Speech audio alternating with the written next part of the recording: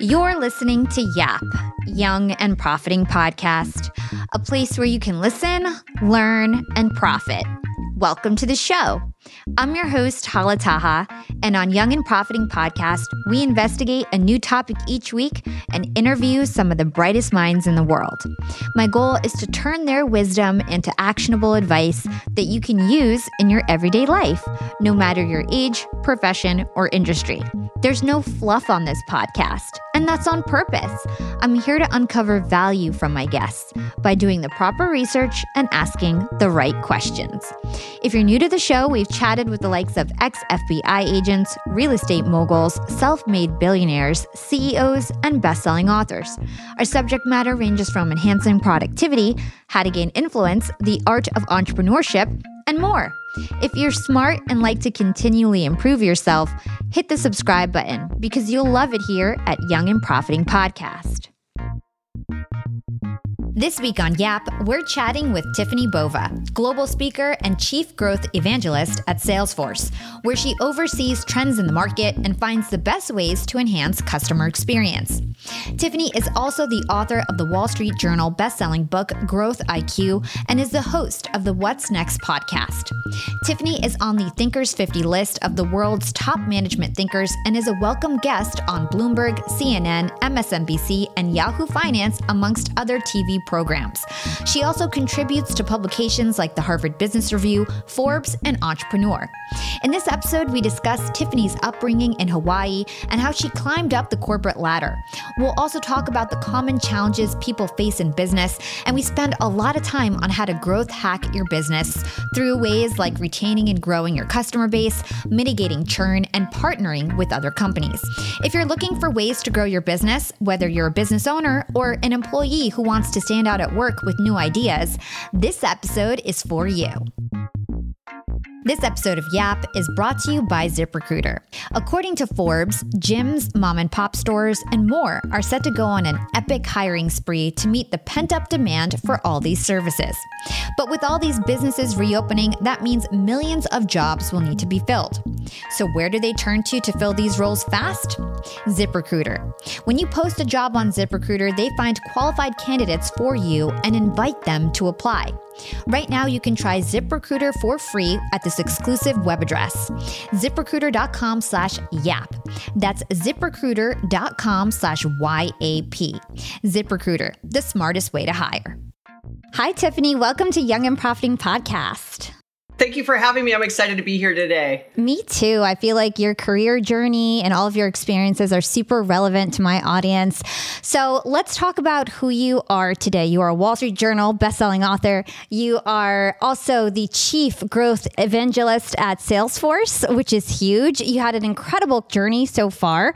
But I found out when I was doing research for this show that you actually grew up in Hawaii. And I believe that must have had a huge component to who you are today, why you ended up going into the type of business that you went into, what your values are. So tell us about you growing up in Hawaii and how that kind of shaped you in terms of who you are today and what you do. Such a great question, because I couldn't agree more. I mean, people often ask, what do I think shaped me the most about being an international business executive? It would absolutely be being born and raised in Hawaii, right? It taught me so much about culture. It taught me a lot about the different kinds of ways in which different people from around the world might do business and communicate. It was just a special, special place for so many reasons. I often say my childhood did not suck, right? It's like you learn about like what happens in the ocean, and then in the afternoon you get in a bus and you drive down and you go and look at the reef and you look at the fish, and then I want to know how the world was formed and volcanoes. You get on a plane, you fly to the Big Island, you see an active volcano. You want to see what it's like, where there's very light air and it's very cool and you're kind of at the tallest peak in the world from the bottom of the ocean to the top of that mountain. You get on a plane, you go to Maui and you go to Haleakala. So it was just really super, super special. I feel blessed to have been born and raised there and blessed to continue to go back all the time. Yeah. So from my understanding, you were actually one of the only white kids in school, right? And then you went to Arizona State University and, you know, you were one of probably all white kids at that school, basically, right? So talk to us about what that was like, being a minority in Hawaii growing up. How did that shape your values, your perspective on life thereafter? That's such an interesting question, right? After the last sort of year and a half we've had, I've often wondered what's the best way to say that without it sounding insensitive to the current environment that we're in, right? But sort of kindergarten, first, second, third grade, I was definitely the only blonde in the school or in my class, but not in my school, right? It was predominantly from Pacific Rim, Asia Pacific, right? Japanese, Chinese, Thai, Vietnamese, Korean, and then you'll have Tahitian and Tongan and Samoan and Bali. I mean, it really just wrapped the Pacific Rim. And so, like I said, it gave me such an interesting perspective on culture. I didn't think anything was unusual. Kids usually don't. It's when you get older that people start, maybe adults or parents or others start to tell you these things that kids otherwise are like, I like, Sally, or I like Mika, or I like, whoever it might be. At the end of the day, we're just all human. And so as I came to the mainland and went to Arizona State, it was a definite adjustment for me. But thankfully, I had traveled almost completely around the world before I was 18, not the US, but through Australia, New Zealand, Asia Pacific, Europe. And so it gave me this really great cultural perspective about what it's like to be raised in a country or a place where you don't have all we had in the US. A lot more empathy and compassion for the fact that we are blessed to be in this country, regardless of sort of the current political climate. At the end of the day, I'm always like, look, if you really think it's terrible here, get on an airplane and go check it out somewhere else, right? Where they control everything you do, right? Women can't drive, women can't vote, women, have to get chosen to be married, and you can't do this and you can't do that. And it's just so I feel like that entire experience made me have a lot more understanding, especially for the current environment we have today, on a global basis, but for sure in the US. That's super interesting. And I guess my last question in terms of your childhood growing up in Hawaii and how it shaped you today is really like the work-life balance, because I imagine in Hawaii, they're a lot more laid back. And so I just wonder, like, did you take that on when you went to corporate? You had such a crazy career. Did you have a good work-life balance because of that experience? Or what are your thoughts on that? Often people don't believe I'm from Hawaii because they're like, are you sure you're not from New York? Right? I know. That's why I was like, when you first got on, I was like, I just found out you're from Hawaii. I had no idea, because you would never know. So I'd say this. I'd say the second I get on an airplane and fly myself back home and I get off that airplane, I don't honk. I'm not in a hurry, right? I got nowhere to be. It's on Hawaiian time, and so it is definitely a lot more laid back.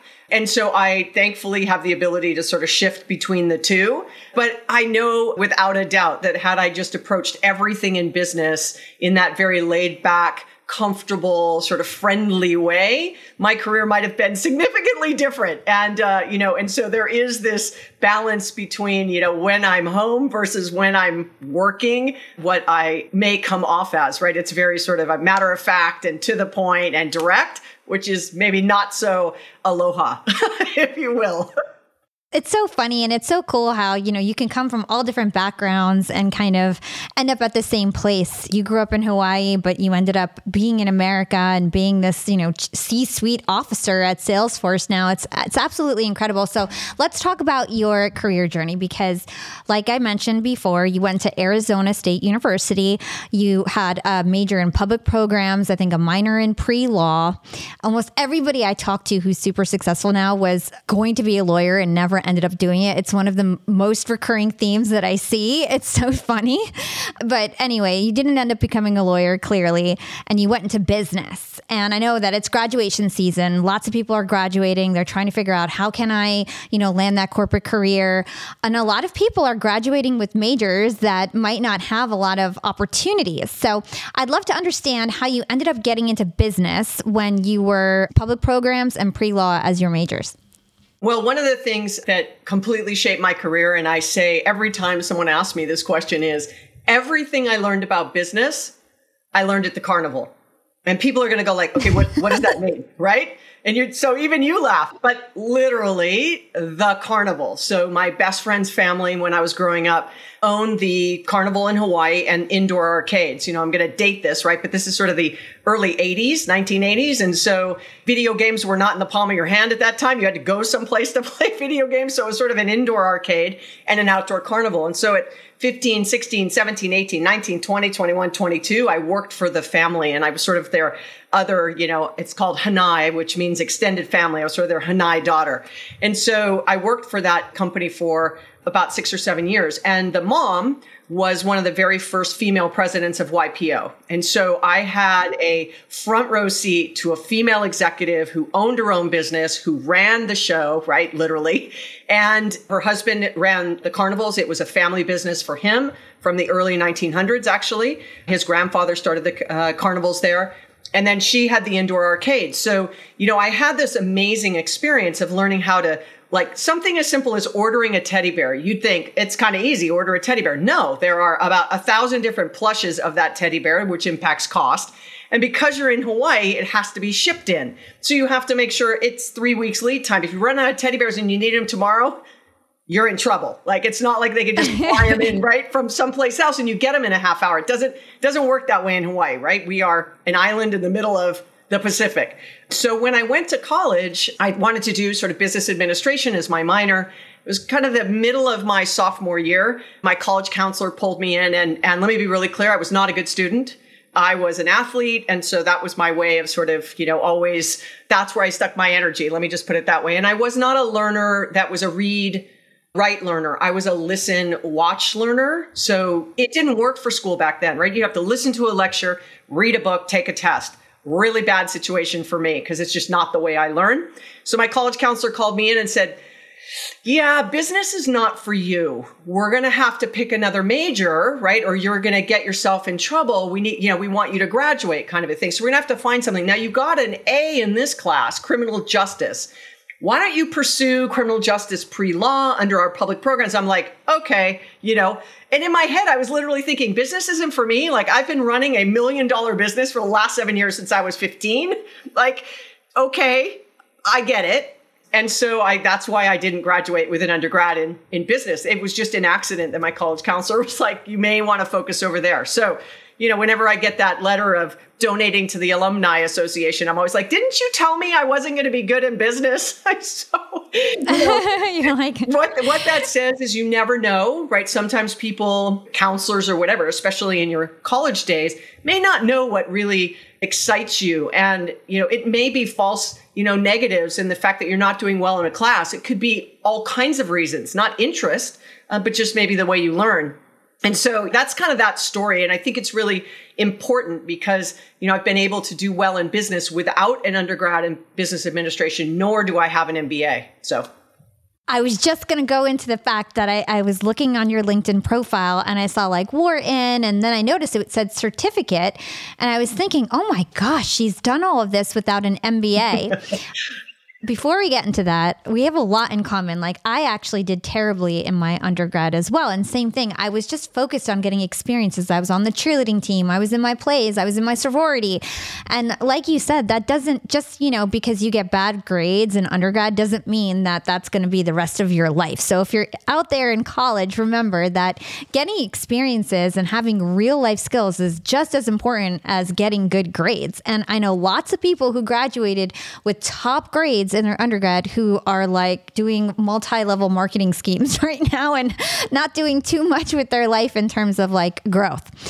So let's go into really quick, like your opinion on an MBA. You are a top executive at Salesforce and you don't have an MBA. So do you think that that's required in today's age? Or do you feel like it doesn't matter what kind of educational credentials that you have, you can make it either way? Like, what's your perspective on that?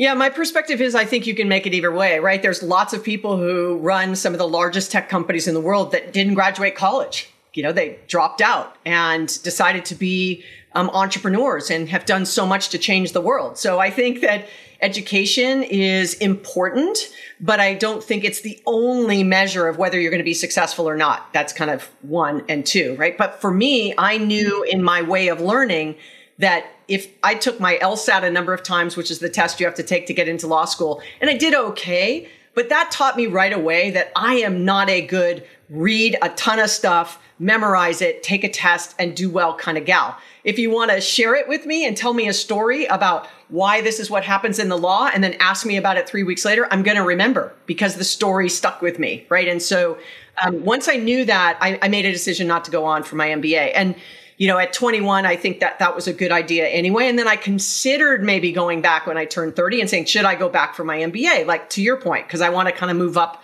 the ladder from an executive standpoint. And thankfully, I had a CEO who I was working for who invested in me and said, why don't you go take this Wharton Executive Certificate program? And so it was an 8 or 10 week program. We lived on campus. We did a whole workshop. You had to be a VP and above of a publicly traded company. And so, all of those things. And so I got the opportunity where people from Johnson & Johnson and Harley Davidson, and it was just such a great experience for me. And once again, I walked out of there going, I'm glad I didn't get my MBA, because it was almost too academic for me, right? Like they would go through these exercises and my gut would say, that's not really the way I would do it, because I tried this one time, I tried that one time, it didn't work. And so I felt like it was a combination of somebody who had their MBA and myself. And so what I learned from that was that point forward, I always hired a partner, my sort of COO of the business I was running, to be that person who knew how to run the business in that very rigored way versus my much less so. Let me just say that, right? Yeah, it's like you like to take a more creative approach or innovative approach to things, it sounds like. And so that was my strength and non-strength, right? My non-strength, I partnered up with someone to do it, with me. And then I leaned into my strengths. And so it sort of ended up working for me, right? But one clarification I want to make, I'm the global growth evangelist. I don't sit on the executive team here. I don't report, I don't report to Mark Benioff. But ultimately, I have the ability, right, from an executive perspective to really influence externally sort of what's happening from a market perspective versus being someone who's making decisions about what Salesforce does. Yeah, that's not so much my role. One thing that I want to note to all of my listeners out there that I think is also key is the timing of getting your education. So when I was an undergrad, I feel like I actually wasn't ready for college, but then when I got my MBA, I ended up getting a 4.0 because I was so ready for the opportunity and just in a different mindset, had different experiences. So I think timing is key too to everybody out there. So let's talk about your corporate career because you rose up the ranks pretty quickly. I mean, I think you were maybe less than 10 years into your career, you were already a director at Sprint, which is huge. Like we said, you have a great position at Salesforce now. You were a VP of several companies before that. So talk to us about why you think that you succeeded in your corporate career. What were some of the qualities? What were some of the things that you did that really helped you stand out? Because there's lots of people who get into corporate and move up either very slowly or don't move up at all. So I'm going to qualify my answer here because it's different than it was back then. I have been in the corporate world, if you will, for about 30 years. So I like to say that my 20s were, I don't know what I was going to do. I was having fun and how do I pay my bills while still having fun, right? Then in my 30s, it was like, I need to get a job and I need to become serious about my career, right? And then in my 40s, it was like I needed to take a bit of a break. And then in my 50s, which I am now, I wanted to find a way to sort of give back. And the reason why I give that context is because my 30s was, I changed jobs every 18 months in my 30s. And at that time, that was considered a higher risk. Where now, millennials, it's like they change jobs and no one blinks. But back then it was like, well, wow, you've changed jobs 3 times in 3 years. What's wrong with you? Right? And I actually changed jobs for the following reasons. I would go into my employer and I'd say, hey, listen, I love working here. I love what I'm doing, but I'd like more responsibility. I'd like to challenge myself. At that time, I was an individual quota-bearing sales rep. And so I wanted to become a team lead or a sales manager or a sales VP. I wanted to kind of move up the ranks. And so I went to my management, my manager or my leadership team, and this is what I'd say. And so they gave the obligatory, we love having you work here. We value what we do. We'd hate to lose you, but we don't have anything right now. Give us 60 days and let us come back to you. I'd be like, okay, take the 60 days, right? I keep doing my job, right? And I was always hitting quota. I was great at what I did. And so at the end of 60 days, lo and behold, I didn't hear from them, right? So I would go and I'd sit down and I'd say, okay, it's been 60 days. What have we got to work with? And there was never an opportunity. So I'd leave. And every time I left, once again, as an individual quota-bearing sales rep, I increased my base pay. I increased my title. I increased my sphere of responsibility. So I forced the hand to say, am I going to stay at this business and hopefully 5 years from now, I become a senior team lead or a director, or am I going to go force the hand and see if I can make it happen elsewhere? And that's what I did. So over my 30s, literally, I changed jobs. And every time I did that, I took on, as I said, a larger base. I almost doubled my income and I took on more responsibility. But along the way, I went from sales to then leading teams in marketing and then teams in customer service. So I all of a sudden got this chance to have a complete view of the customer facing roles. And I was in tech, which at the beginning of what we now, the World Wide Web, I'm doing it in air quotes, right? That back then I was a Loqua's beta client. I was Constant Contact's beta client. Like I'm really dating this, that we were selling via chat and recurring revenue and hosting and domain names in a time where people were buying yellow page ads and billboards, right? And mailers. And so I was super early. But what that also taught me during that time, by the way, considering the topic and the theme of your podcast, I realized I was not an entrepreneur, because that was like Mark Benioff starting Salesforce and Amazon starting and all these things starting. And I was in the thick of it, but it was just never going to be my path. I'm much better as an intrapreneur.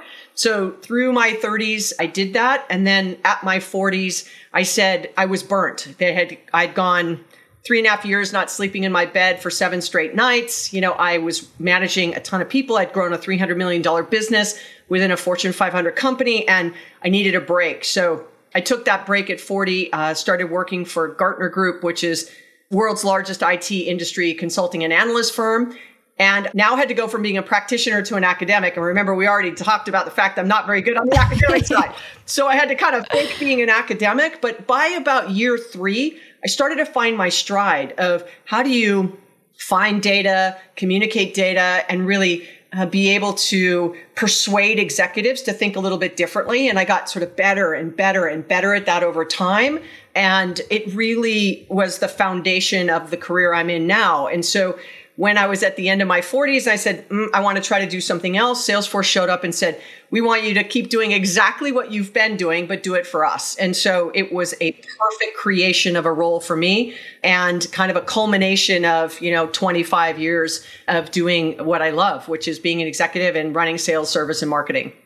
Yeah, it sounds like it really all came full circle with the Salesforce job. So I want to go back to something that you just said that's really, really interesting. And that's you knew that you weren't supposed to be an entrepreneur and that you felt like you're more successful as an intrapreneur. And I think this is really interesting because I think we're in a culture today where it's like side hustle culture. Everybody should start a business. It's so easy to start a business.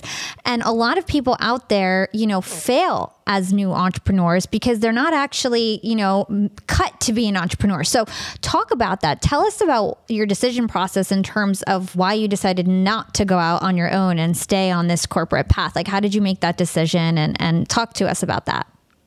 Yeah, it was 3 times actually that it came up. And it was really at my big job changes. If you didn't notice, right, the end of my 20s and my 30s, I decided I need to get a job. Boom, at the end of my 30s, the beginning of my 40s, I'm like, I need to take a break. I'm completely and totally fried. I didn't even kind of recognize myself. I'd been really working too hard. In my 40s, right, I felt like I had achieved and sort of created sort of voice that the market was interested in hearing. And then in my 50s, it was about sort of payback. So at each of those changes, I sat down and said, okay, should I break out on my own, right? Should I start my own consulting business? And should I just advise companies and go find 3 or 4 clients and just get very deep in there? Should I go work on the consulting side at a big 5 consulting house? There was all of these questions. So the last time I did it, I was in Australia, in Sydney, actually, sitting with a friend of mine, Naomi Simpson. She is a shark on Shark Tank Australia. She's Ernst & Young Entrepreneur of the Year. She's, for Australia, she's the most followed on LinkedIn. And, she is sort of it from an entrepreneurial standpoint. And we are friends. And so we were having dinner and we were through our first bottle of wine, and she was talking to me about being an entrepreneur. And she was one that was like, you need to go out on your own. You can do this. You've got and by the end of the second bottle of wine, right, I was like, she goes, yeah, it's not for you. Because it was like, not because of the second bottle of wine, but because we'd really talked through it. And I uncovered that I am risk adverse, that I like the security of corporate America. It doesn't mean I wouldn't be successful. I'm sure I would, because I can hustle and I hustle now. And even though my life is very different than it was 18 months ago, based on everything that we're going through, I had to hustle still in my own role to say, how do you stay when you're normally flying 275,000 miles a year, giving 100 keynotes on 6 continents? What do you do when you're sitting at home? Like, how do you recreate that? So I hustle in a different way, but I don't have to hustle for a paycheck. And that, I think, was the deciding factor for me. Now, who knows? All right, I'm 55 now. Maybe when I hit the next big milestone, I'll change my mind. But right now, that's kind of how I'm feeling. It's so interesting. And I mean, you're doing great either way. And I just want people to know out there that there's so many paths to success. There's not one path to success. You can be happy and successful doing just about anything. You can make money doing just about anything. So let's talk about Growth IQ, because that is such a huge book out there. You're a Wall Street bestselling author. And in that book, you talk about 10 paths to grow your business. Before we go into some of those examples, I'd love for you to talk about why people have a challenge growing their business to begin with and why that's so important. I can tell you that the decade at Gartner, my role was to take what we called inquiry calls from customers from around the world. Some were startups, like we had 3 employees. We want to hire our first salesperson, to the largest tech companies in the world saying, we want to reorganize our 30,000 strong, selling organization and our 500,000 strong channel organization. What do you think we should do? So it was this large swath between small startups all the way to enterprise 5 companies. And throughout that time, I took probably 300 or so calls a year. And so do that across a decade. It was almost 4,500 calls I'd done. And it was a constant theme. Growth is getting harder. Sales is getting harder. It's getting much more difficult to be consistent and repeatable. What we were doing last year isn't working any longer. What should we be doing? And going back to me sort of figuring out how to be an academic and advising in that way when I've been an individual contributing executive, right, that had people underneath me. First couple of years, I just answered the question. This is what I think you should do. And about year 5, I realized I was probably doing a huge disservice. And I started to understand that the blanket answer was not correct for everybody. Now, why not? And so I kind of started to uncover the framework, if you will, for what ended up in Growth IQ. But the hardest thing about growth for me is people are always looking for the one thing to turn the corner. And the one thing about growth is it's never one thing. And I think that makes people uncomfortable. Like, I don't want 82 things I have to do to get my business back on track. Like, you got to give me some advice I can actually absorb and action Monday morning, right? Or in a week or 2 or 3, but it can't be, it's going to take me 3 years to do this massive transformation. And once I started to understand the power of how to pull the different levers that they had choices of out of those executives and understand what they were competing against and what their product portfolio was, that's when I really hit my stride, right? I started to have impact on helping design go-to-market models for AWS, for Microsoft, SAP, Oracle, Deutsche, Singtel, BT, IBM, VMware, Dell. I mean, really anybody who was a tech company. And that then was, I also didn't want to write a book, right? So during that time, it was like, you should be writing a book, kind of like you should be an entrepreneur. And so I didn't necessarily want to write the book because I am not a writer, right? I am a talker. So it took me a moment to get over that hurdle, but that was kind of the journey of, after all those conversations and all those strategy and advisory sessions with some of the largest and smallest, most impactful tech companies around, I started to see that my advice could help more at scale. And so how could I do that? The only way I could do that was a book. And I know that your book is so highly acclaimed, and I definitely want to dig into the 10 growth strategies that you outline in there. I think it would take too long to go through each one, but I thought I could kind of categorize them. So let's talk about how to grow your existing customer base, because I know that is so important and is kind of the foundation of everything. So what are the ways that we can grow our existing customer base? Yeah. So one of the things I want to say about the book overall is if you pick it up, Growth IQ, if you pick it up, it's not going to be revolutionary. You're not going to go, wow, I never thought of that. It was actually a modernization of growth strategies that have been around for decades, and in some cases, almost 100 years, if not a little more than that. So I modernized it using social, mobile, big data, cloud, AI, machine learning, right? All the things we now have at our disposal.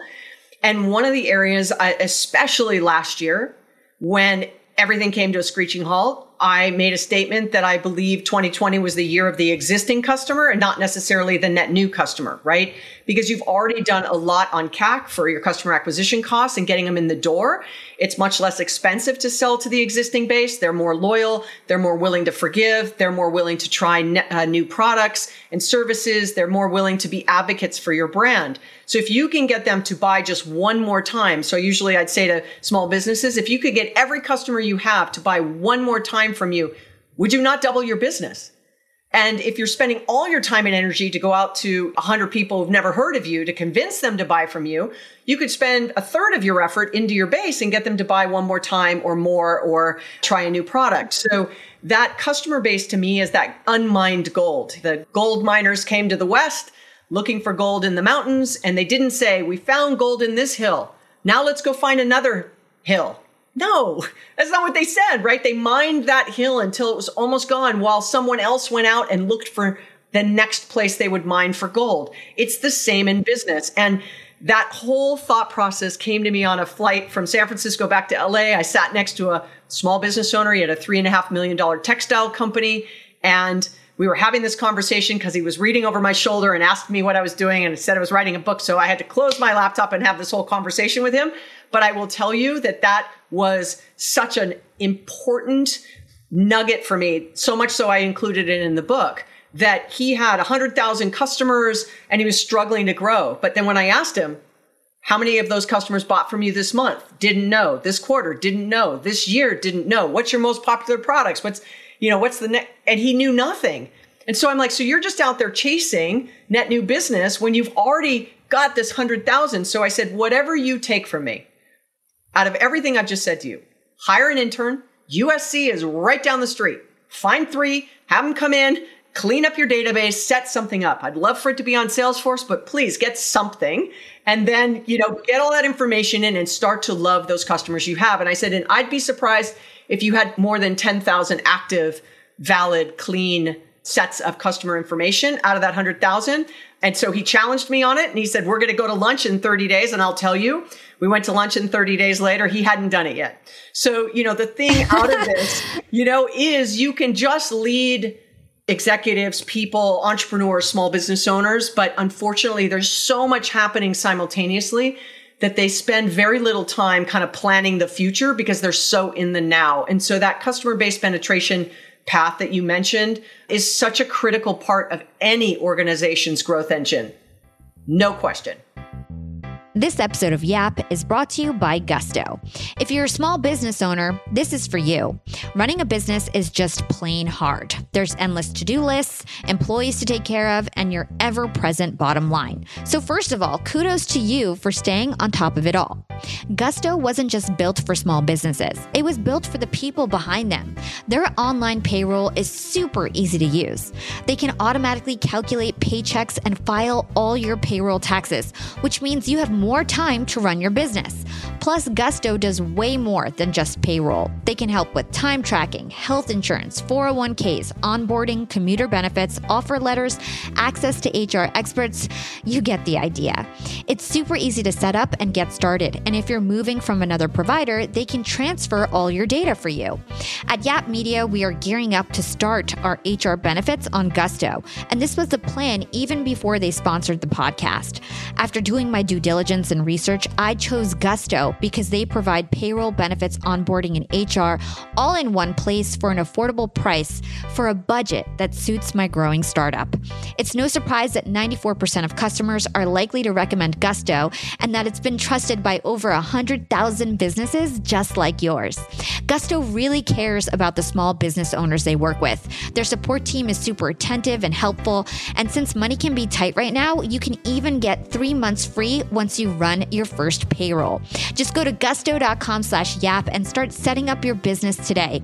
You'll see what I mean when I say it's really easy. Again, that's 3 months of free payroll at gusto.com/yap. This episode of Yap is brought to you by ZipRecruiter. According to Forbes, gyms, mom and pop stores, and more are set to go on an epic hiring spree to meet the pent-up demand for all these services. I don't know about you, but I am so bored of my home workouts. I'm really excited to get back to my gym classes and feel the energy of a group workout once again. I miss it so much. That old saying, you don't know what you've got till it's gone, is so true. I'm ready to go back to the spa. I'm ready to go back to comedy shows, concerts, movies. I feel like a social butterfly that finally got her wings back. But all these businesses reopening means that millions of jobs need to be filled. So where do businesses turn to fill all these roles fast? ZipRecruiter. ZipRecruiter's technology finds qualified candidates for your open roles and proactively presents them to you. You can easily review recommended candidates and invite your top choices to apply, which encourages them to apply faster. ZipRecruiter's technology is so effective that 4 out of 5 employers who post on ZipRecruiter get a quality candidate within the first day. Right now, you can try ZipRecruiter for free at this exclusive web address, ZipRecruiter.com/yap. That's ZipRecruiter.com/YAP. ZipRecruiter, the smartest way to hire. Let's talk about the customer experience, because customer experience is key. Retention, keeping your customers, is really, really important. Because like you said, you don't want to just be in the business of chasing and chasing. You want to keep and grow your customer base. So talk to us about churn and some of the best ways that we can improve our client experience and mitigate churn. Yeah, so I'm going to go back to 2002. When I was the SVP for sales, marketing, and customer service at the US's largest web hosting company at the time. It was about 4 times the size of Rackspace. We almost bought Rackspace, actually. And we had recurring revenue, right? Web hosting, right? So someone's website. And that business is now called web.com. It used to be called Interland. Web.com took the shared business. The dedicated business became Peer 1. And a lot of our custom sort of IP got sold off to GoDaddy. And so during that time, when we were selling hosting, at the end of the month, we would have this spike in churn. And if you understand anything about churn, right, you add 100 customers. If you're losing 10, the next month you have to add 110 just to sort of, keep it going. So you don't want the bucket to be losing customers as you're putting it in, because it puts more strain on your selling organization to make up for what you're losing from a revenue standpoint. So we'd get this spike in churn. We didn't know why. Now, this is long before very comprehensive CRM and AI and machine learning and analytics. Like, we were running the business on an Excel spreadsheet, a little bit of Post-it notes and some bubble gum, right? It was not as elegant as it is today. And I think I was using a single user version of Goldmine or Act, one or the other. Anyway, so we did some analysis and we realized that people's credit cards were expiring at the end of the month. So their website would go down, their email would stop, our customer service call center would spike on calls, and our churn would go up. Well, we didn't know that that's what was happening. As soon as we realized that's what it was, we ran a report. Whose credit card's going to expire in the next 90 days? Let's proactively communicate. You're going to lose your email or lose your website. Now, while it was only 2002, those early adopters in e-commerce, right, and even brochureware of their website, right, take what they had in their PowerPoint or in their brochure and just slap it online. But this is 2002, so it's almost 20 years ago. They didn't want their website to go down. As soon as we fixed that, what happened? Call center volume dropped, churn dropped. Now our sales were even exponentially more impactful. And so something that simple, right? And so I call it in the book not being like win your customers back in a defensive mode, but offensively getting ahead of them leaving you, which was that example, right? 90 days, getting them not to leave in the first place, then you don't have to win them back, right? They just are with you. And also they feel like you're paying attention and care enough about them that you don't want their website and email to be down. So, I give that as an example, but that ties, as you mentioned, Paula, right into customer experience. That the experience a customer has with you has implications into, how loyal they will be to you as a brand. So what's your guidance in terms of actually keeping your clients happy? Like, have you worked with customer surveys and NPS surveys? What do you suggest is the best way to keep your clients and customers happy? So I'm going to go back to that same example. So there was something in the system that was not allowing the customer service call center agents to actually reactivate a customer when they'd call in and give their credit card. Okay, so remember, I have a churn problem, but customer service agents are taking the calls they need to reactivate. They basically had to open a ticket instead of instantaneous activation. And, back then we had control panel. It was Plesk at the time, which powered a lot of what was happening from a user interface to websites, right? Provisioning sites, emails, and domains. And so I could not get the executive team to prioritize getting the customer service agents to be able to reactivate a site on the fly, right? Versus opening a ticket. It doesn't matter how I tried to persuade them, right? Sell them on the churn story, sell them on everything I just shared with you. So I said, okay, I have an exercise. Because I was on the executive team, I said, once a month, all of you have to spend one day in the call center. No excuses. It wasn't but one day. And it was fixed because the executive, right, heard the client complaining that, what do you mean? I'm giving you my credit card. I don't want to wait 24 hours to be reprovisioned. We're just going to go take it somewhere else. And they realized it was consistent that was the message, that it literally took, maybe 24 or 48 hours for the IT team, right, to recode that and change it and give permissions and all the things, train everybody, et cetera. But it took the executive sitting in. So going back to your question, right, it's Net Promoter is good for real time. It's telling you something, but executives have to get closer to the customer and closer to the employee, seeing them, now it's in a virtual environment, but we have lots of things opening up. But executives need to see it in real time, out in the wild. What does it look like? How do we fix it? And so I am a fan of surveys. I'm a fan of Net Promoter scores, of course, and customer satisfaction, but I'm much more of a fan of executives spending time with their people, their employees, to see how that interaction with a customer is either viewed by the customer, good or bad, and or viewed by the employee, good or bad. And so I often give Undercover Boss as a fun example. I'm sure you've watched it. Yes? Yeah. Yeah. Okay. So what do they do in the first 5 minutes of the show? After the introduction, right? They take the executive, they sit him down in a chair, and what do they do with them? They disguise him. They disguise them, right? Okay. So that's 5 minutes of very expensive TV time, right? Prime time, prime channel in the US. And then they go out amongst their people. I would argue that they could go out undisguised and no one would recognize them anyway, because they never leave their desk.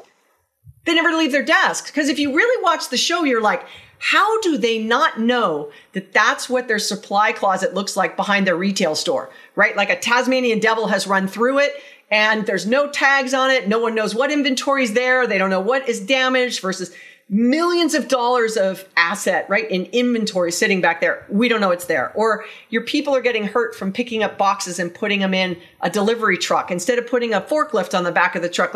How do you not know that's what's going on in your business? And that happens when executives don't go out and manage by wandering around, which is, I'm going to, give that to Tom Peters because that's his sort of moniker in Search of Excellence, which is the first business book I ever read in 1982. But that is a great example of get out there and you will have a much different perspective of what your employees and customers want from you. I want to ask one more question on client experience. So you have this quote, the fastest way to get customers to love your brand is to get your employees to love their job. And you call it the experience equation. Could you tell us about that? So 10 paths to growth in Growth IQ, I missed employee. Didn't include it. I talked about it lightly, obviously, throughout the book, but I did not by any means give it the level of focus it required or should have gotten. So let me, in full vulnerable transparency, I missed it. Coming to Salesforce was a huge eye-opener for me to understand the power of that. And so I had a hypothesis, I would say, on stage all the time. I didn't think it was a coincidence that Salesforce was one of the best places to work. In 17 countries, it's number one. In the rest of the world, it's in the top 3. It's one of the most innovative in the companies in the world. This is all based on many lists, right? And we're the fastest growing enterprise software company. Okay, so is there a correlation or connection between really great place to work, inspires people to innovate more, all right, have more care in the product, so more people, and then you grow faster? So I went to our previous CMO, Tiffani, and I said, I have a hypothesis. Would you help me prove it out? She said, sure. So we did a project with Forbes Insight, and lo and behold, we found that brands that had higher employee satisfaction, had higher customer experience scores, had faster growth rates. 1.8x faster growth rates. So for $1 billion brand, it's a $40 million impact. So if you're listening and you have $1 million brand, it still has meaningful impact, especially as you're growing, that if you have an unhappy employee dealing with a happy customer, it's a bad combination. If you have an unhappy customer dealing with an unhappy employee, also a bad combination. But if you have a happy employee dealing with an unhappy customer, you have a shot at turning it around. And if both are really happy, even better, right? And I think Zappos is a great example of how you can really instill that all the way to the right of the extreme of what that looks like, right? No roles, no rank, no authority, right? Everybody's sort of, and everything is about that customer experience, even if you sit on the phone for 8 hours. That's the extreme of it, right? And then you have companies that don't look at it that way at all. And so what we found in the research was brands are either hyper-focused on CX or customer experience or hyper-focused on EX, but rarely both. And so that has been kind of the platform for the conversations today that I've been giving. We're in the middle. That was a What's US EX stand for? Just to be clear, what does EX stand for? Employee experience. Employee experience, or so you're saying they're either focused on the client experience or the employee experience, but not both.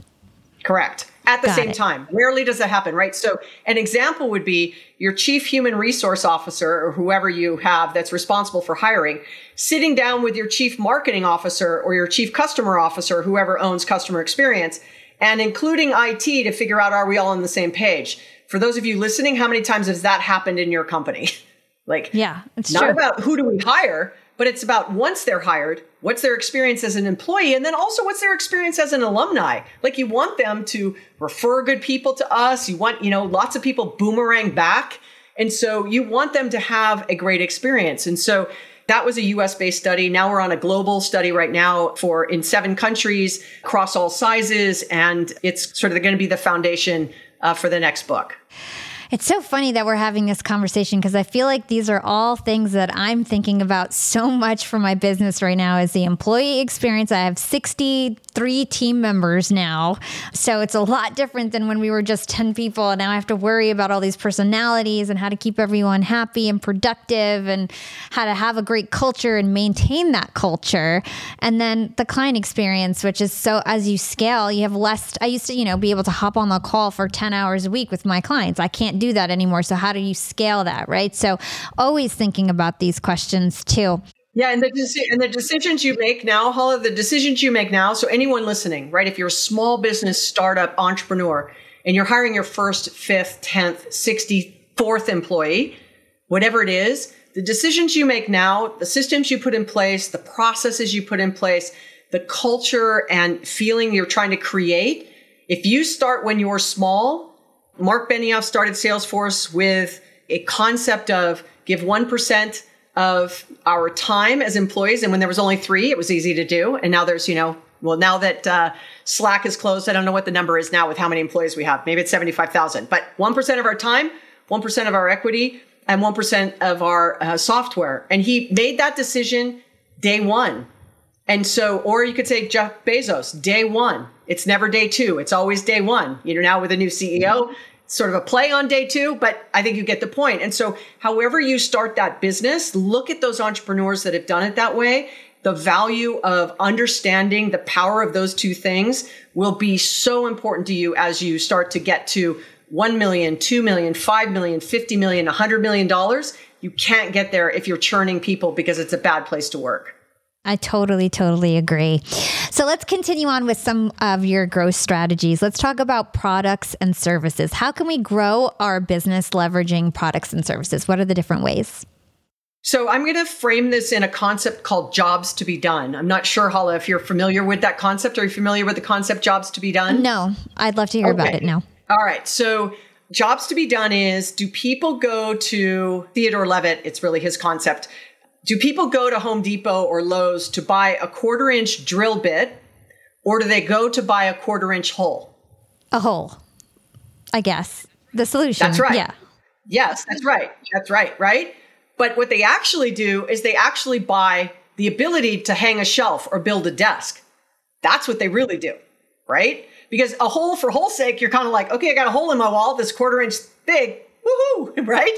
You need to do something with it. So the job to be done, it's a great way for you to understand that, 1,000 years ago, people used smoke signals to communicate, right? Hala, you're in another town. I'm going to smoke signal you. I want to communicate with you. Today, I want to communicate with you and I text message you. The job to be done is the same. I want to communicate with you. The solution to do that has gone from smoke signals to text messages, but it's still the same job. Make sense? Mm-hmm. All right. So if you're a small business, if you're an entrepreneur, what job to be done are you trying to solve? So even if you think about Steve Jobs and the iPod, what was the job to be done? Well, I run 10 miles from my house and my radio station on my Walkman doesn't work. Or I have to listen to the same CD over and over and over again. Or I have to listen to the same tape. For those of you who are listening who don't know what those things are, look them up. But if you can think about what are the things that you can do, the job to be done was listen to music while I'm working out, or listen to music when I'm on a walk, or whatever it might be. The job to be done was the same, but how am I going to make it better? How am I going to make it 10,000 songs? How am I going to put the power in the hand of the listener instead of the radio station? And you can't run with 10 CDs for your run. So the job to be done was the same. The solution changed. So if you can understand and master that concept, like look it up, there's a ton of stuff on it, there's books on it, that if you can understand that if the job to be done is the same and the solution has shifted and you have a new solution, better, faster, better experience, better design, whatever it might be, that's where you double down. But if you don't understand the job to be done, I was just watching a video on, do you know why it's called I in front of iMac, iPod, iPad, iPhone? No, I don't. I don't think so. So the I was for, at the time, everyone wanted to be on the internet. So Mac. This Mac will get you on the internet. iMac, iPad, iPod, iPhone, right? But it was also about the connection with people, right? Having it be much more people-centered than technology-centered. And so those are the kinds, some of our greatest innovators we always use as examples have been very, very understanding of jobs to be done.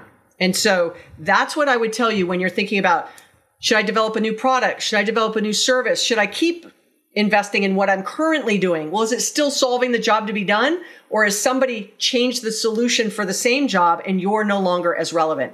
So even your business, you're going to advertise in a magazine, you're going to advertise on Instagram. Yeah. Right? Are you going to write an article for a magazine or are you going to do a podcast? Like it's still, I'm communicating my message. It's the same, but the solution has changed. And the solution is different generationally. Right? So the one thing we have working in our favor is now, because of the pandemic, every generation has become digital, right? Because you were forced into it. But that's a great way to frame it. So when thinking about launching new products and services, always keep in mind, are you putting a hole in the wall or are you hanging a shelf? And if you're trying to hang the shelf, you have to tell the story in a way that gets your potential customers and existing customers to understand the value of what it is you're providing. Totally. I love that. I love that. Jobs to be done. So speaking of storytelling, I know that you believe that telling a story for your brand is imperative. And that's a great way to actually get people to buy in on your brand and what you're selling. So talk to us about the importance of storytelling in business and some of your tips there.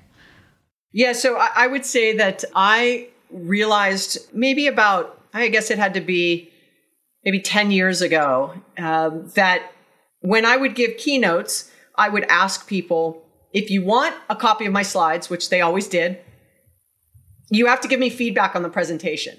And it couldn't be like, I enjoyed it, or like you had to say like, I disagreed with it, or I didn't like this, I didn't like that you did. And I started to hear a consistent stream that they thought I was a really good storyteller. And so the moment I started to get that kind of feedback, I doubled down on that as my superpower. And I realized that if I can deconstruct complicated concepts, like even just jobs to be done, right? Like I could have talked to you about how to develop a product strategy and a solution strategy, but why not back it up, give a really simple framework in a story that now whoever's listening to this, next time, if you are in a meeting and in your mind pops jobs to be done, I have done my job. right? Like I have inspired you to, for a moment, right, think differently. And so there is huge power from persuasion, communication, the impact that you have. But I think many brands underestimate the power of the story about their company. Like, what do you do for your community? What are your values? What do you do for your employees and your customers? And how can you share that in a more broad way to the greater stakeholder and shareholder community? Because for me, right, is business is the greatest platform for change, which is a Mark Benioff quote, and it has to be purpose over profit. And so if you can understand the purpose of your company, the value of your organization to the people who work there and the communities you serve and the schools where your kids go and your employees' kids go, like that has impact. And so storytell beyond, here's what my product is. It's the best in the world. And here's the speeds and feeds. And aren't I fantastic? No longer is as effective as what's the whole story of this brand? Where do you stand on issues? What are your values? Can I trust you? What do your employees think of your organization? Like, how have you treated them over the last 18 months? Like that goes a long way. So that complicates storytelling to be a lot more vulnerable and transparent about who you are, especially as entrepreneurs and startups. Like it's important to understand what your business stands for and who you are, and how do you leverage that in a way that tells your story so people want to buy from you, want to work from you, and want to partner with you. I feel like that summarizes so much of what we were just talking about. It fits perfectly because your employees can be your advocates, your clients can be your advocates, and it just kind of helps, especially if you're any sort of service-based business, that those referrals are so important and it just helps the overall experience. So we talked a lot about customer experience. We talked about product and services. The last area of growth strategies that I want to cover is working with other companies and even competitors. So talk to us about that and how we can grow our business in that way. Yeah, so I grew up in what is known as the indirect channel. So that is brands that sell with and through partners. So the example I give is Heinz ketchup as an example. You cannot go to Heinz.com and buy ketchup. At least I don't think. I don't know since the pandemic. But before that, you could not go to Heinz and buy ketchup. You'd have to go to your local grocery store. So I grew up being that distributor that would buy from Heinz and sell to the grocery store. Except in my case, it was technology, right? I get something from HP.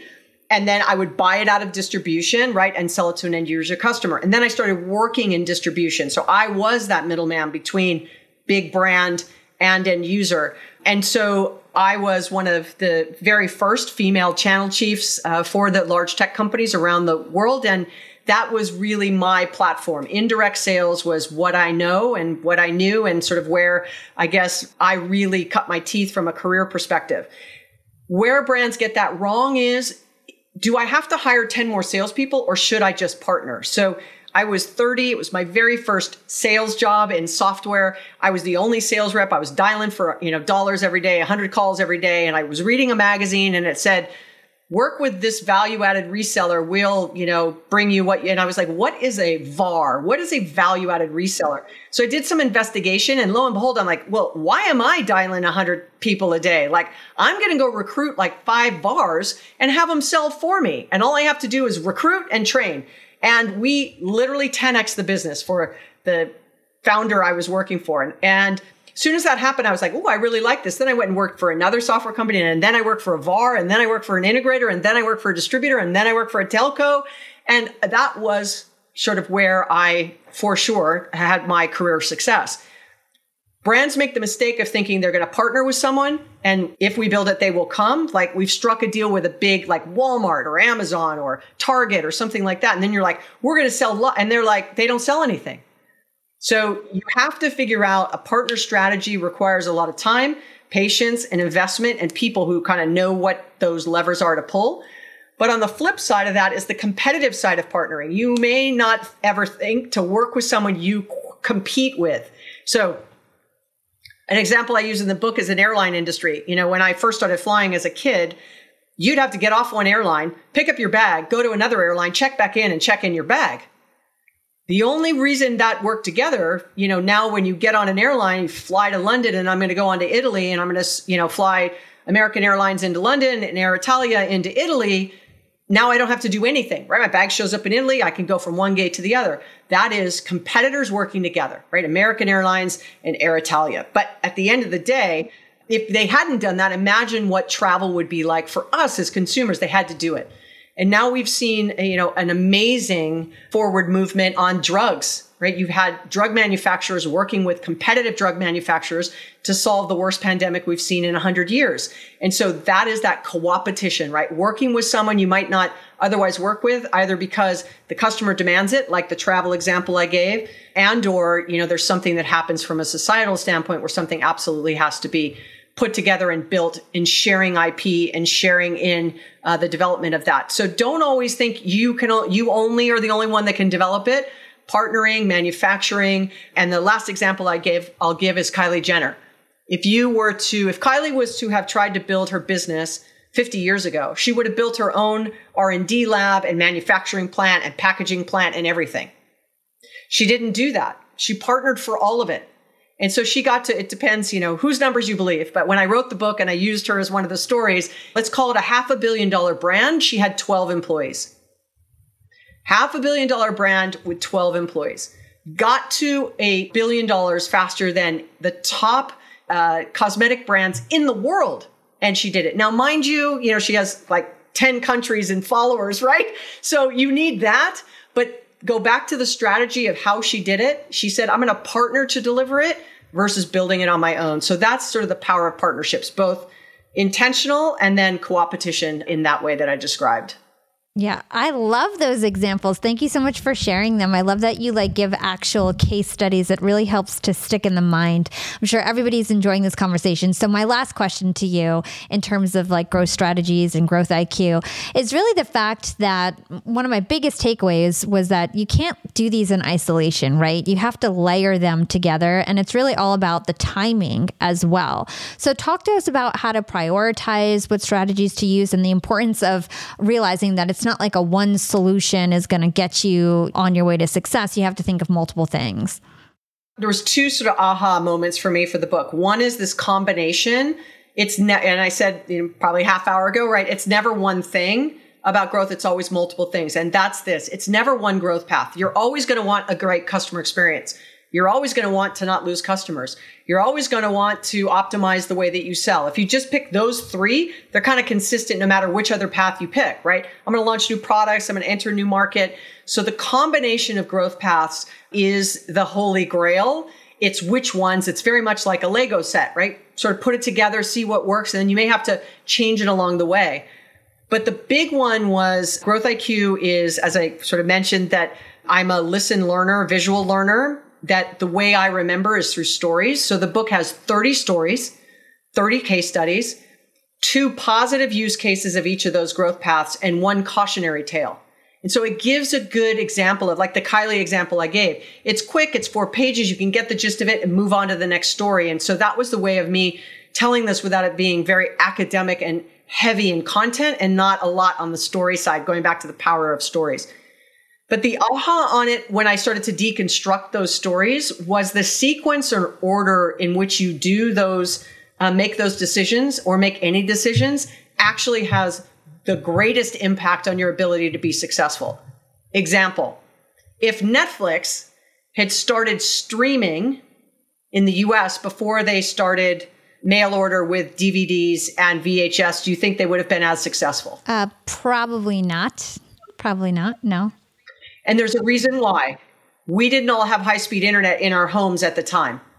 We had VHS players and DVD players because Blockbuster had trained us to go get what we wanted, right? We had to drive there, drive home, put it in. So let's go back to jobs to be done for just 1 second. What was the job to be done? Watch a movie. Entertain my family on a Friday night. Watch a movie at home. That's the job to be done. The solution changed. I have to drive to Blockbuster, drive home, or I can choose it and it will mail to my house, saving me all that time, but I still get to watch a movie on Friday night. So if you take that job to be done, right, the solution changed, but the job was the same. Yep. Right? And then you could say, right, applying it to a phone, watching it on your iPad, watching, right? It's still entertainment. Solution changes. Back to the order in which you do things. So if they had just started with streaming, we all wouldn't have enjoyed it because We didn't have high-speed internet. Interestingly enough, Blockbuster had tried streaming almost a decade before Netflix, but found the same problem. Had they just hung on and started to give people an option as they started to get high speed, into their homes and say, well, you can come here or you can watch it on high speed, Netflix would not be Netflix. But they didn't hang on, right? And so when Netflix left the US and went to Europe, they didn't start with mail order because they already had high-speed internet because the market had shifted. So the order in which you do things has implications. McDonald's is another example I give. They went to all-day breakfast, which their customers, we all had been asking for over a decade. We want all-day breakfast, and they never did it. Finally, a new CEO came in and said, hey, we should do all-day breakfast. What a good idea. So if they had made that decision on a Friday and turned it on Monday, it would have failed because you can't cook burgers at the same temperature you can cook eggs. So they needed to add a grill, which meant they had to remodel the kitchens of 3,000 franchisees. Then they could launch all-day breakfast. So that's what I mean by sequence, the order in which you do things. If you hadn't reorganized the kitchen, the idea, which actually got them back to growth and gave them the best growth rates they'd had in well over a decade, would not have happened. If Netflix had started with streaming, we probably wouldn't have them around today as they are. So I give that to you as just because you have the right decision, is it the right timing? Is it the right combination of things that you're doing? So that's why I say the one thing about growth is it's never one thing. I absolutely adore that. Thank you so much. The last question I ask all my guests, and this is your opportunity to give us any sort of last gem, is what is your secret to profiting in life? Trust the process. Trust the process. It's a short answer, but I gave you a lot of history on my career. Had I thought that I had to stay one place and move up and trust the fact that was going to happen? Or did I bet on myself and change jobs, not always moving up? Sometimes it was lateral, sometimes it was down. Ultimately, I had to trust the process. And when you're young, you have no patience. You want it to be done. You want it all to be, perfect and ready. And as you get a little bit older, you realize that's rarely, if ever, possible. So you have to trust the process that even if you try and fail, you will have learned something, right? You either win or learn. You never lose. So, I'd say trusting the process is absolutely the best piece of advice I can give anybody. I completely concur. And where can our listeners go to learn more about you and everything that you do? So Growth IQ is out in bookstores still and online. It's translated in 9 languages, which is just awesome. It's in Portuguese and Spanish, Korean, Simple Chinese, Mandarin. What am I missing? Polish, Vietnamese, Thai, and something else. Yeah. Anyway, so it's really cool to see it in other languages, because hopefully they translated it right and it has the same meaning. I have to trust that. So the book, What's Next, is my podcast with Tiffani Bova, where, I have some really amazing guests. I'm super active on LinkedIn and Twitter and Instagram. So follow me. Let me know what you think, what stood out, what you didn't agree with. I'm always open to a great conversation. Awesome. And we'll definitely stick all your links in the show notes. I highly recommend her book, Growth IQ, her podcast, What's Next. Make sure you guys go check it out. Tiffani, thank you so much for all of your time and your wisdom. It was an absolute pleasure. Oh, thank you, Olive, for having me. It was my pleasure being here. Thanks so much for joining us on another episode of Young and Profiting Podcast. If you haven't yet, take a moment to subscribe to this podcast so you never miss when we drop a new episode. And if you guys are tuning in to the very end of this show, you've got some bragging rights. I love to see that you guys listen to the full episode, so do me a favor, take a screenshot of your app right now. Then upload it to your IG story, tag me at YapWithHala, and then I'm going to reshare it to all my followers, and let's have a conversation in my DMs. I love to talk to my listeners. I love to get your feedback. Over the years, Tiffani was asked by many executives at the world's largest companies to help them with one thing that would help drive growth. She realized that too many companies seek out that one right move, which rarely exists in order to grow. The reality is, when it comes to growth, that one thing is never just that one thing. Growth is actually far less complicated than most people make it out to be. As Tiffani explained during this podcast and in her book, Growth IQ, there's just 10 simple ways that are often misunderstood that are paths to your growth as a company. Most of them we covered in this podcast, but some of them we didn't. So I'm going to quickly outline each one. And if you want to learn more, go grab a copy of Growth IQ. It is a best-selling book for a reason. So here are the 10 paths to growth as outlined by Tiffani Bova. Number 1, customer experience. Inspire additional purchases and advocacy. Number 2, customer base penetration. Sell more existing products to existing customers. Number 3, market acceleration. Expand into new markets with existing products. Number 4, product expansion. Sell new products to existing markets. Number 5, customer and product diversification. Sell new products to new customers. Number 6, optimize sales. Streamline sales efforts to increase productivity. Number 7, churn, minimize defection. Retain more customers. Number 8, partnerships. Leverage third-party alliances, channels, and ecosystems like sales and go-to-market. Number 9, co-opetition. Cooperate with market or industry competitors on things like product development or IP sharing. Number 10, unconventional strategies. Disrupt current thinking. So here you go. Here's an outline of all 10. Again, if you want to learn more about each one, go grab a copy of Growth IQ or go re-listen to this podcast. We covered a lot of it. But remember, it's not enough to just have one new growth strategy. Companies have to fully understand the current market context prior to making any moves. Otherwise, even the right decision or the right growth path can backfire, putting you in the wrong place at the wrong time. Every successful growth strategy can be boiled down to picking the right combination and sequence of these 10 paths for your current context. So I hope you guys learned something new in this episode with Tiffani Bova. I certainly did. And as always, I'd love to shout out a recent Apple podcast reviewer. And this week's shout out goes to Alexander Hoff. All right, here it goes. This one is kind of a long one. Only podcast to listen to. Hala, pretty sure I owe you this review from 2 years ago, but I finally got an Apple account since Google Podcast does not allow for reviews. For anyone that wishes to enrich themselves and acquire actionable advice, Yap is the only podcast you need. Main takeaways from my point of view, Hala does not make this podcast about her. She brings together the best and the brightest minds in the world, literally, and lets them teach her audience. The Yap brand is selfless. She provides free value and gives her guests a platform to share their knowledge. Second, Hala and her team have to be the best researchers when it comes to these interviews. It's comical when even the guest gets caught off guard by how well versed she is in their history. This leads to some of the most thoughtful questions and insights, questions that the audience listening simultaneously asking themselves. Last, Hala is entertaining and authentic. If the person reading this is an avid podcast consumer like me, you understand how rare it is to find a podcast that you literally cannot get sick of.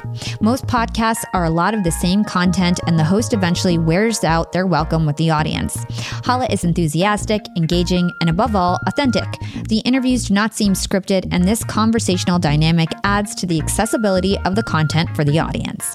Hala, well done. Keep up the unbelievable work. It's been fun to watch you grow the Yap brand from the beginning. Oh my gosh, Alexander, thank you so much for your support. Thank you for listening from the start. Thank you for all your support with the podcast and on LinkedIn. And what a detailed and thoughtful review. And I especially appreciate the fact that you went out of your way to create an Apple account just to leave me an Apple podcast review. You don't understand how much I appreciate that, because if all my listeners did that, it would make such a huge difference for me and the podcast. Our Apple ranking would drastically improve if we got more Apple podcast reviews. So if you're out there listening and you listen on platforms like Castbox or Podbean, I happen to have a lot of people who don't listen on Apple Podcasts. If you guys can do me a favor and borrow a phone, get that access to Apple Podcasts to write me a review, or create an Apple account just like Alexander did and take a few minutes to write us an Apple Podcast review, because we spend a lot of time on this content and I never ask for money from my audience. We don't do any paywalls. We don't do any donations. It is completely free for my audience. And all I ask of you guys is to leave us an Apple Podcast review. It is absolutely the number one way to thank us here at Young and Profiting Podcast. And if you can't get access to Apple, you can drop us a review on Castbox or Podbean or your favorite platform. Or you can share a screenshot of this podcast in your app and tag me at Yap with Hala so that all your social media followers can learn about this podcast too. And if you guys are still tuning in and want to get more ideas to grow your business and improve your customer experience, why don't you check out number 75, Grow Your Business Like Amazon with Steve Anderson. He's the author of the Bezos Letters, 14 Principles to Grow Your Business Like Amazon. In this episode, you're going to learn how Jeff Bezos uses risk strategically to grow Amazon, and we'll gain insight into why Amazon focuses on their customers instead of their competition. Here's a clip from that episode. One of the themes throughout the shareholder letters is this idea that Bezos has that failure is necessary for success. And he talks about it in several different ways. At one point he says, I think Amazon is the best place in the world for an employee to fail, right? Because we understand that's part of the process. And so experimentation absolutely has to lead to failure, because if you know the experiment's going to work, it's not an experiment, right? The whole nature is testing out an idea, finding out if it works or not. And so that idea is just woven throughout what he talks about, and I think is a real key to, again, how they've grown. And also, they are unique in terms of the number of different businesses they've been able to create, right? So you have the e-commerce business, you have AWS, you have Amazon Marketplace, all the third-party sellers. Each one of those they've been able to start small and grow. And here's where I think the current terminology gets it backwards. You have to start with an experiment in order to invent, and only then can you innovate. But everybody's talking about needing to innovate, but they're not talking about the work necessary to experiment and invent. And most companies, in essence, punish employees for failure. Yeah. Right? So you've got to, we want you to innovate and do all these things, but you better be right. And I'm convinced employees aren't actually afraid of failure. We all understand that that's part of learning, but they're afraid of the consequences of that failure, especially in a business environment. And I think that's where Amazon stands out as something unique. Again, if you want to get some more ideas to grow your business, head to number 75, Grow Your Business Like Amazon with Steve Anderson, next. As we wrap up, make sure you subscribe to the podcast if you enjoyed the show. And why don't you tell a friend or family member and spread the love? You can find me on Instagram at Yap with Hala or LinkedIn. Just search for my name. It's Hala Taha. Much love to the incredible Yap team. I'm so proud of everyone. This is Hala signing off.